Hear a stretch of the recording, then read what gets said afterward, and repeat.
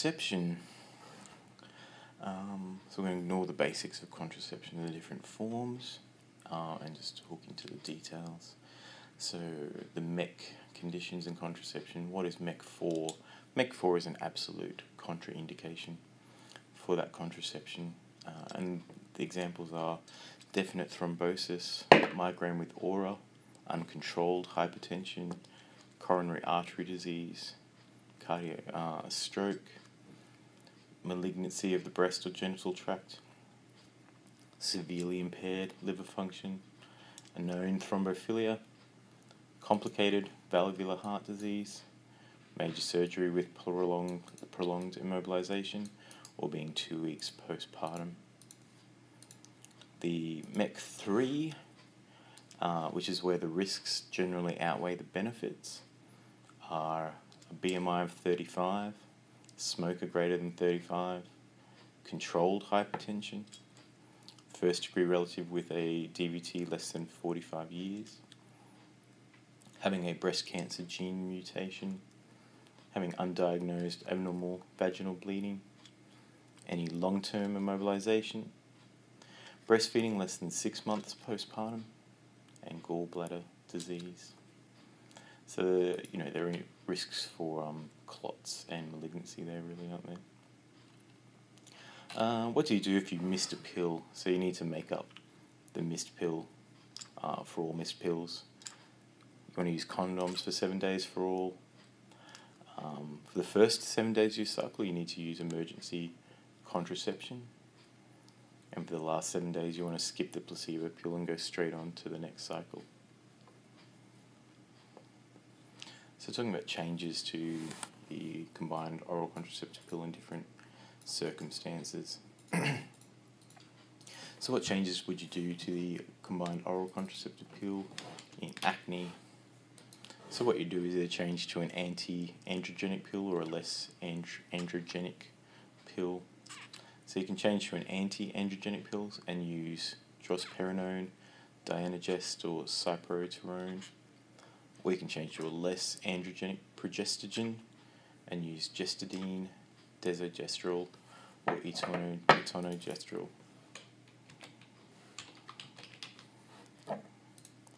Management of the combined oral contraceptive pill in breakthrough bleeding. You want to exclude underlying causes such as chlamydia and pregnancy, missed pills, or malabsorption through diarrhea and vomiting. You want to exclude any concurrent meds that might upregulate liver enzymes as well. Management of breakthrough bleeding. You want to increase estrogen to 20 micrograms EE to a max of 35 micrograms EE. Change your progestogen if already taken the pill. Change progestogen if already pill with 35. So if you're already taking pill with an ethinyl estradiol of 35, then you want to change the progestogen component. So we want to change to etonogestrel or desogestrel or Gestadine. And you might want to consider a vaginal ring. How do you manage the COCP and cloasma? You change to a non-estrogen containing contraception. So you change from the COCP to the POP and you avoid direct sunlight. How do you manage the combined oral contraceptive pill and breast tenderness? You decrease the estrogen dose and you possibly decrease the progestogen dose. You can change the pill formation, or you can consider a pill with drospirenone, which is anti-androgenic. So the anti-androgenic pills are drospirenone, Dianogest, and cyproterone. What changes do you make to the COCP in amenorrhea? So first you need to exclude pregnancy.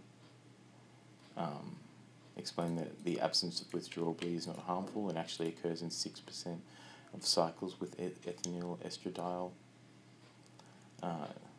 And the absence of withdrawal bleed can occur in 20 to 30% of patients with ethyl estradiol valerate.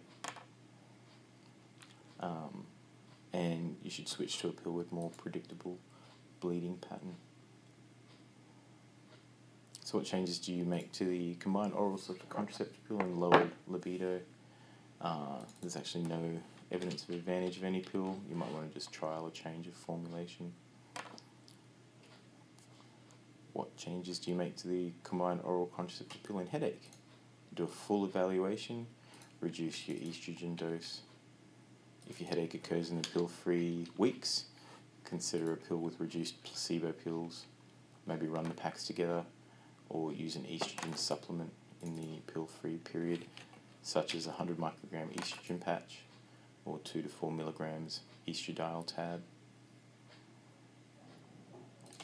What changes do you make to the COCP and weight gain?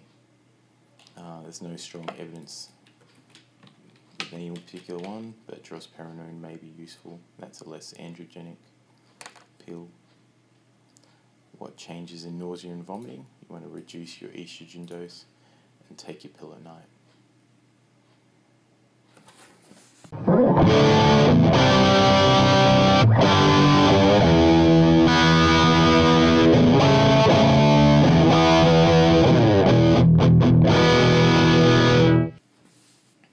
So how to use the vaginal ring? So the metabolic and side effects are the same as the combined oral contraceptive pill. It's immediately protective when inserted on days 1 to 5. It can be removed on day 21 with a break of 7 days, or it can be used back to back. It's useful for the COCP likers who forget pills or have malabsorption problems. Within the ring, it has 15 mics of ethinyl estradiol and 120 mics of etonogestrel per 24 hours. It reduces irregular bleeding as compared to the combined oral contraceptive pill. The side effects of the combined oral contraceptive pill are weight gain, breakthrough bleeding in the first 2 months, acne, breast tenderness, amenorrhea, chloasma, headaches, nausea, lowered libido, a 2 to 3 times rate of DVTs and PEs, an increased rate of arterial myocardial infarcts, increased rates of thrombotic stroke, small increase in the risk of cervical cancer, small increase in the risk of breast cancer, and it's imperfect as a contraception. So it's 91% effective with typical use and 99.7% effective with perfect use. The benefits of COCP are improved acne, improved hirsutism, and this happens via a reduction of the free testosterone and increased sex hormone binding globulin levels. You get a reduction in most menstrual cycle disorders, a reduction in dysmenorrhea, reduction in endometriosis, reduction in heavy menstrual bleeding, reduction in functional ovarian cysts, reduction in benign ovarian tumours, reduced ovarian cancer, reduced endometrial cancer, PCOS symptom improvements, reduced risk of bowel cancer, and post-menstrual disorder management, premenstrual syndrome management improvements. So the types of estrogen used in contraception are mainly EE, which is ethinyl estradiol. It's the most commonly used. E2 is estradiol, which has a theoretical but unproven benefit with regards to VTE. And EV, which is estradiol valerate, which has a theoretical but unproven benefit with VTE as well. So ethinyl estradiol is the most common one. The first progestogens were levonorgestrel and norethisterone. Levonorgestrel and norethisterone. Levonorgestrel and norethisterone. Why were the newer progestogens developed? They're basically developed to reduce androgenic effects and minimize the ethinyl estradiol effect on lipids. So which progestogens are anti-androgenic?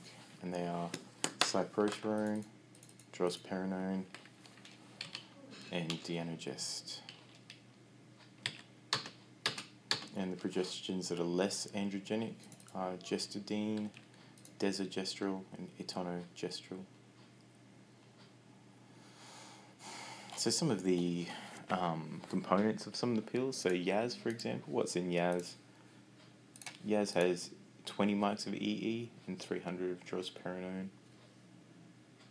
And in Microgynon 20 or Loet, it has 20 mics of EE and 150 mics of levonorgestrel.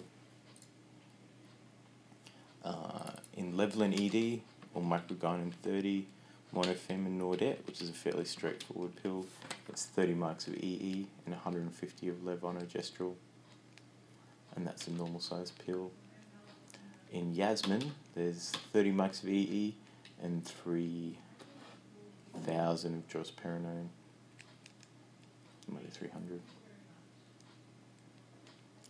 So the sort of medications that can liver enzyme induce the pill and reduce the effectiveness of the pill include rifampicin, anti-epileptics, St. John's wort, phenytoin, and carbamazepine.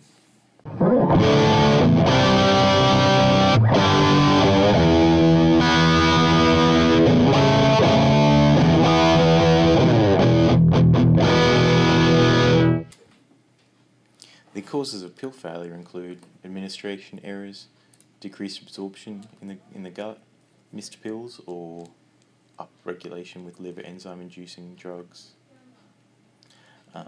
In terms of MEC4 for the POP, the only thing that's MEC4 for the POP is active breast cancer in the last 5 years. MEC3 for the POP is the presence of antiphospholipid antibodies, the presence of lupus, unexplained vaginal bleeding, ischemic heart disease and stroke, severe cirrhosis or hepatocellular carcinoma. The advantages of the Implanon are that you won't forget it. It lasts 3 years, contains etonogestrel, inhibits ovulation, has an anti-cervical mucus effect, and has the lowest pregnancy rate of all in 1 in 1,000, and that's due to the increased use rates, because you can't forget it. Side effects of the Implanon are that it has irregular bleeding in about 20% of cases.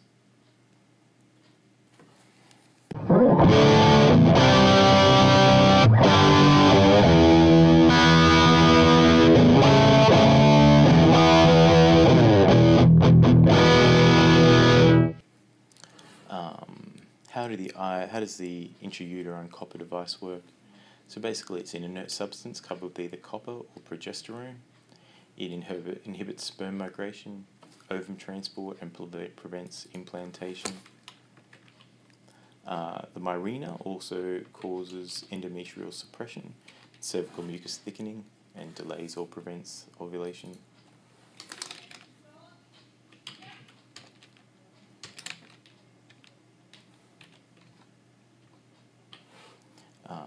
Its efficacy of the Mirena is 99.4% perfect use and 99.2% typical use.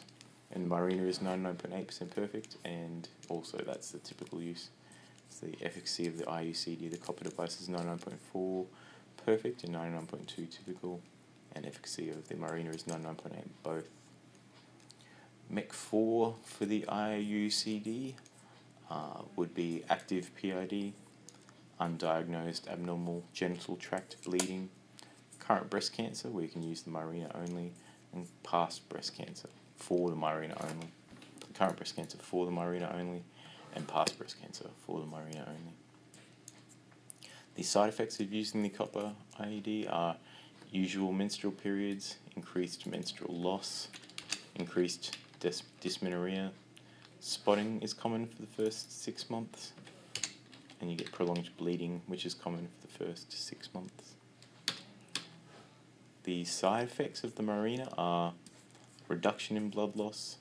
65% of people will be amenorrheic or have light bleeding after 1 year. There'll be persistent light vaginal bleeding and spotting, common for the first 5 months. And you can have increased pain. So what do you do if you become pregnant while you're on the intrauterine device? Basically, you remove it acknowledging that you have an increased risk of abortion, an increased risk of uterine sepsis, and higher rates of ectopic pregnancies. Some complications of the IED include a small increased risk of PID for the first 20 days after insertion, spontaneous extrusion in 5%, and you get perforation of the uterus in 2 in 1,000 cases. The factors associated with increased risk of uterine perforation in use of the IED include breastfeeding, being the first 6 months postpartum, or having a previous cesarean. What's in depot medroxyprogesterone acetate? Basically, it's a 150 milligrams depot medroxyprogesterone acetate deep IM injection. When do you give it? You give it the first 5 days of the cycle. You give it every 3 months. You need it to be 94% effective. Well, it is 94% effective. Side effects of the depot medroxyprogesterone acetate, DMPA, are a disrupted menstrual cycle, get amenorrhea 70% by 12 months, weight gain in about 6%, breast tenderness, mood changes, and bone loss. And that some of the other complications are that it takes a while after you've come off it for your cycle to return. Some formulations of the POP are levonorgestrel, 30 micrograms, or norethisterone, 35 mics. The POP works via cervical mucus thickening and prevents ovulation in 60% of cycles. The factors associated with pill failure are not taking it each day and being young. The side effects of the POP are cycle irregularity, 20% will have amenorrhea, 40% will have irregular bleeding. So in terms of post-coital contraception, there's various methods for achieving this, and they are taking levonorgestrel, 1.5 megs as a single dose. That's 85% effective. The USP method, which is taking 10 mics of EE and 500 mics levonorgestrel, and repeating that 12 hours later. You can only do that when the basic post-coital contraception method is unavailable. The copper IED can be inserted within 5 days, and that's 99% effective. Return for pregnancy testing in 4 weeks. Either way, do STI screening and give prophylactic antibiotics if a risk of chlamydia or gonorrhea.